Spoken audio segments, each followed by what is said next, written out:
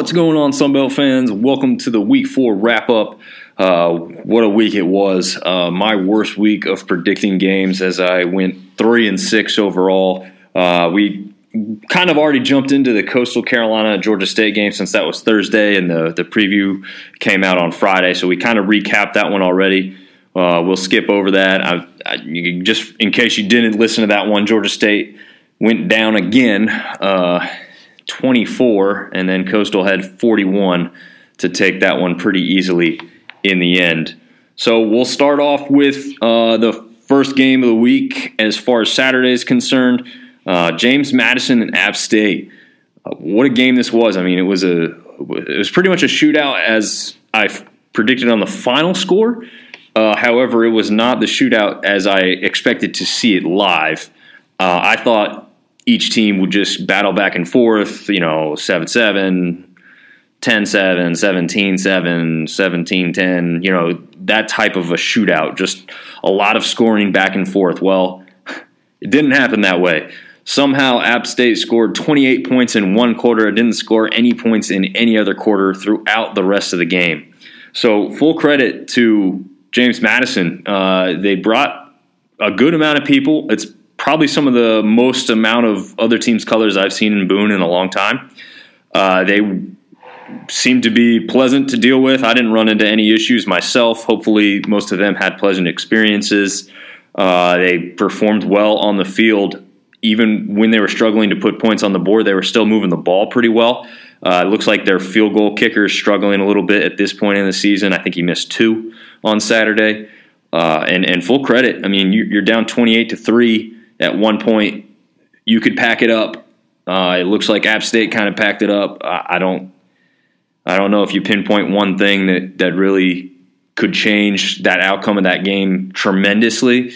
App State's just got to be better on the line of scrimmage to open up the game for their running backs, give quarterback better protection, and they didn't do that at all in the second half.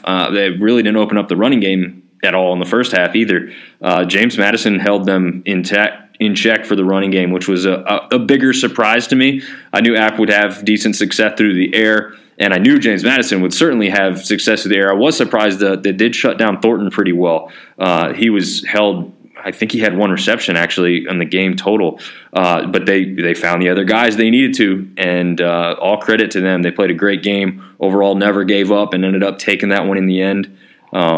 Tough loss for App State fans, but James Madison has lots to look forward to in this new Sun Belt and moving up, and they've got the guys and positions to do it. The portal has changed that type of move up tremendously, so that's a really good point for them to know that they've found the guys that they had already on the roster, and they're pairing them up with other guys that are working just as hard and continuing what they've done at the 1AA level here in 1A football, FBS football. After that, we'll jump into the Georgia State-Ball State game. I had that one predicted as Georgia State 48, Ball State 21. Georgia Southern. Wow. Everyone's going to get mad about that one.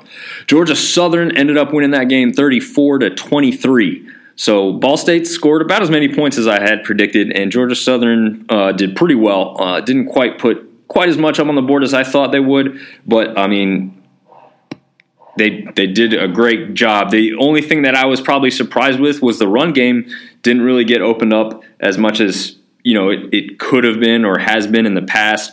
None of the running backs had more than 70 yards, but they spread the ball out for the running backs, so they did a good job there. And Van Treese had a great game, 310 total yards, 2 touchdowns, so a tremendous job there. And they found their receivers, right? So they're just looking good. Ball State, 1-3 overall after that game. We knew they wouldn't be a huge challenge, but they do have an offense over there at Ball State. So their quarterback actually threw for more yardage than Van Treese did for Southern. But it's exactly the type of game Southern needs to get back on to where they were at, scoring points and beating somebody by outscoring them and holding them up defensively enough to be successful there. Then we'll jump into the Arkansas State and Old Dominion game. This one surprised me. I had Arkansas State taking this one by 10, 34-24.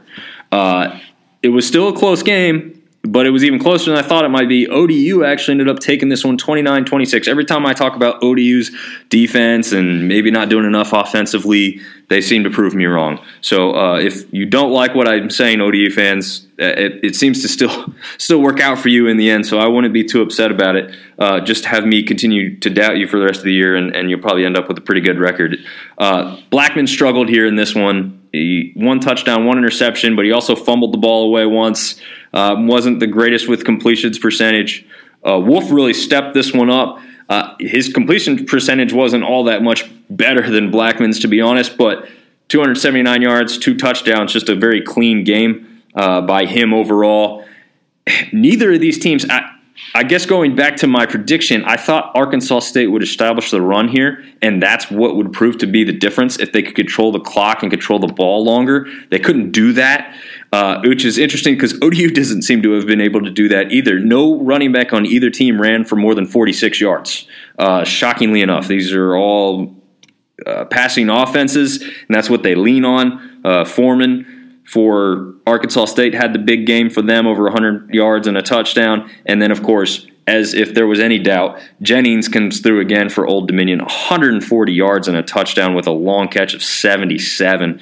So that's going to be a huge difference maker if they continue getting him the ball. And Kuntz actually, not even 50 yards for him on the day, only 3 catches, but he did come up with a touchdown. Obviously, he's that tight end, that size that you want to hit when you're getting towards that red zone area. So that's where he's come into play and been very successful as far as that is concerned.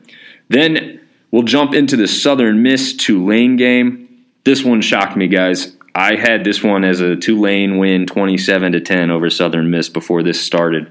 But Southern Miss comes away with the bell. I honestly didn't know this was such a big rivalry, not having any real interest or reason to have interest in Tulane and Southern Miss previously. But, man, watching this game back was fun.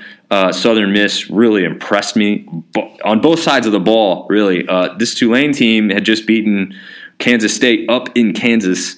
And, you know, maybe their other wins weren't so great looking, but when you beat a team that's ranked on the road, that's never easy to do. And they had done that, come down. They were 3-0 on the year. Everyone pretty much thought Tulane was going to take this one. Southern Miss had a decent game with Miami, and we know where Miami stands now after that Middle Tennessee game, but very impressed when I'm watching back this game with how that happened. Wilkie is definitely the quarterback they need to just stick with, the quarterback of the future. Gore really, surprisingly, did not have much of a great game. Only 44 yards. That Tulane defense is pretty good, but they really opened up that pass game. And obviously Brownlee's their go-to guy, but Caston had the big game, 91 yards and 1 touchdown. He looked great throughout the game. In fact, I think it was maybe even his first catch. He kind of bobbles it and then brings it in. So he started off like a rough look, but then took over the game completely and was certainly a reason to be named the player of the game there. So, yeah, I am starting to come around on Southern Miss. Again, that transfer portal is really working out for some of these teams, which is great, especially when we're playing games out of conference. You know, in conference, you don't want your team to lose, but, man, when we're going up against anybody out of conference, I'm always going for that Sun Belt team. So, great, awesome victory there by Southern Miss over Tulane, and in a big rivalry for them down there. After that, we'll jump into the Texas State Houston Baptist / Houston Christian game. I had this game as Texas State 31, Houston Christian 17. It ends up being Texas State 34, Houston Christian 0. So a little better than I had thought, but about the same as far as domination is concerned. This is a lower level team going up against, one of the teams that's in Texas State that's still in a rebuild, but has been having some success even against some of these bigger opponents that they've played. So Hatcher went off for 362 and 4 touchdowns total. They're starting to get that running game going. Again, this is a lesser defense they're facing, but to get their running back some more yardage and pound that rock with the O-line having a little more success is a good thing to see. Hatcher doesn't seem to be any kind of running quarterback, as he's listed as negative 28 yards on the game. So, he's not a runner. You don't want him running the ball. But as long as they can get that O-line established and get the ball to Perry, I think they're going to be fine. They obviously keep getting the ball to Hawkins, who had a touchdown in this one, but was actually outpaced by both Banks and Barbie. Barbie had just a great game, 112 yards, 1 touchdown total. And defensively, you're coming away with 4 sacks, 7 for loss. So, defensively looking good. Texas State is kind of getting back into a groove there right before they start conference play. So that's good for them. Great to see them take care of business against a lesser opponent there. Then we'll jump into the Troy and Marshall game. I had this one as Marshall 30, Troy 17, and boy, was I ever wrong. I thought Marshall would take that loss to Bowling Green hard, come back, reestablish what they had done against Notre Dame, come out and play Troy really well. Now, it doesn't surprise me where Troy ended up. I had them as 17 points total. They end up scoring 16 points and taking this one 16-7 over Marshall. But I will tell you that this game was surprising. If they'd switched uniforms, it wouldn't have shocked me. I guess it's not totally shocking overall. Like I said, Troy deserved everything that they got there at Appalachian State, except for the final score, because they dominated the game and they were where they wanted to be right there at the end. Maybe some questionable coaching got them to be in that position that ended up not being in their favor in the end. But Gunnar Watson's coming on, 321, no touchdowns, surprisingly, and he did have a pick in that game, but they're just really good at spreading the ball around. There's not one go-to receiver each and every game. They've got different guys stepping up in those roles. Johnson and Barber are 2 of the better ones, I would say, and both went over 100 yards in this game. Vidal didn't have a great game, 34 yards total, but Billingsley really stepped it up, 85 total yards. Laburn still had a great game. He's been Marshall's go-to back with their starter being out, and he just continues to come up large for them. So that's great to see for them. It's just as far as quarterback play goes, they weren't having much success. Neither Columbia nor Fancher could really get much going. Fancher, as we've seen previously, has been brought in to run the ball more and get that type of the game going, and even that really wasn't working for them. They didn't have any let's say this. Besides Laburn, they didn't have a single running back over 10 yards a carry, and they didn't have a single wide receiver with over 40 yards total.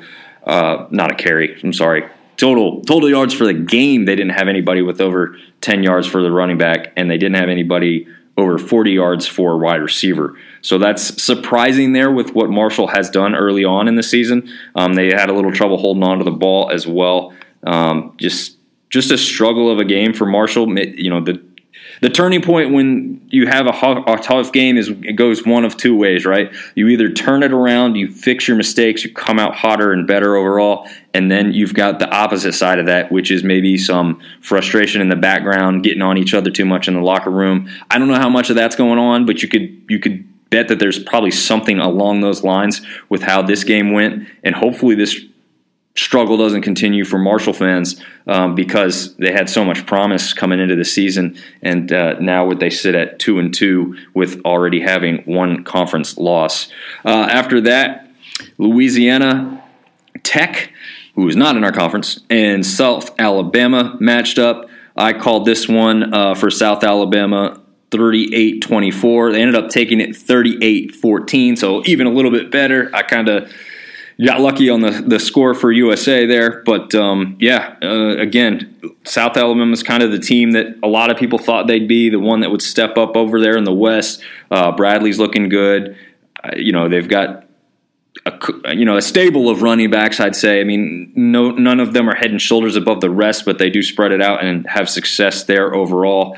And wide receivers, Lacey's kind of their standout guy. I'd say Wayne's probably their most standout guy, but Lacey's getting up there now too, and they're spreading the ball out there. They had no more than 3 catches per wide receiver, so they had about 9 of them on the stat sheet. So really good job of spreading the ball around offensively there.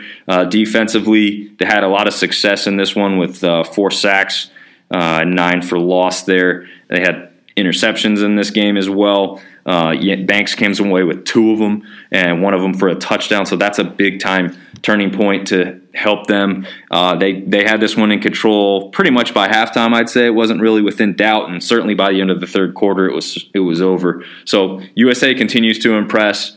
Should have come away with that victory over UCLA, but they take care of business against Louisiana Tech team, and I'm sure a lot of the fans in the conference are happy to see that, because Louisiana Tech usually thinks of themselves pretty highly.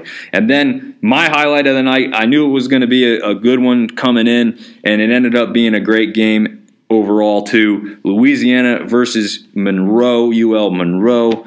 This is, like we said before, this is a game that, even if one of the teams is great and one of them is not great, it's always a close matchup. It's similar to the App State Georgia Southern. Doesn't matter if a team's ranked or not ranked, and barely has any wins versus a team that's almost undefeated. It doesn't matter. These are the types of games where that stuff just does not matter.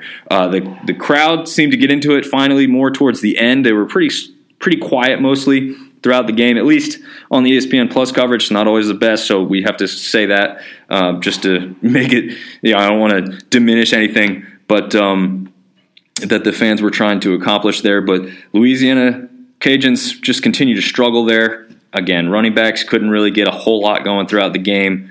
Passing game was okay. Actually, I think the passing game was okay, but Monroe just really came away with the plays when they needed them most. Rogers, as the quarterback for Monroe, didn't even throw a touchdown pass all day. They scored the 3 touchdowns that they got all on the ground. That was to say Howell had a massive catch to go, I think. 89 yards. I was going to say 90 plus, but 89 yards. And so he had 124 yards, but most of those came on 1 catch. And the running game was just enough down there in the red zone to get it done, because they were just in there close enough to put the ball in the end zone. So it wasn't the greatest game of all time. Most of us in the Sun Belt know that you've got to score more than 21 points to win games a lot of times. And, it didn't need to happen in this one, which was a little bit surprising. But this is one of those hard-fought games. Again, anything can happen. You could have a 3-0 final in a game like this. It's not going to be shocking. You could also have a shootout of 61-63 or something. Nothing is crazy and out of the ordinary when these two teams match up, and it's always fun to see that. It was a great way to finish the night and watch that one happen. Monroe fans, I'm sure, are happy that the first time they've beat the Cajuns in quite a while. I think 2010 is what they said on the broadcast. So great job from Monroe. Or maybe they've turned a corner. Maybe the West isn't owned by the Cajuns this year. I didn't think it would be. I thought Troy would be the team to step up. Maybe they will be. We'll see. Stick with me. We're going to go into week 5 preview by later in the week, and thanks for listening.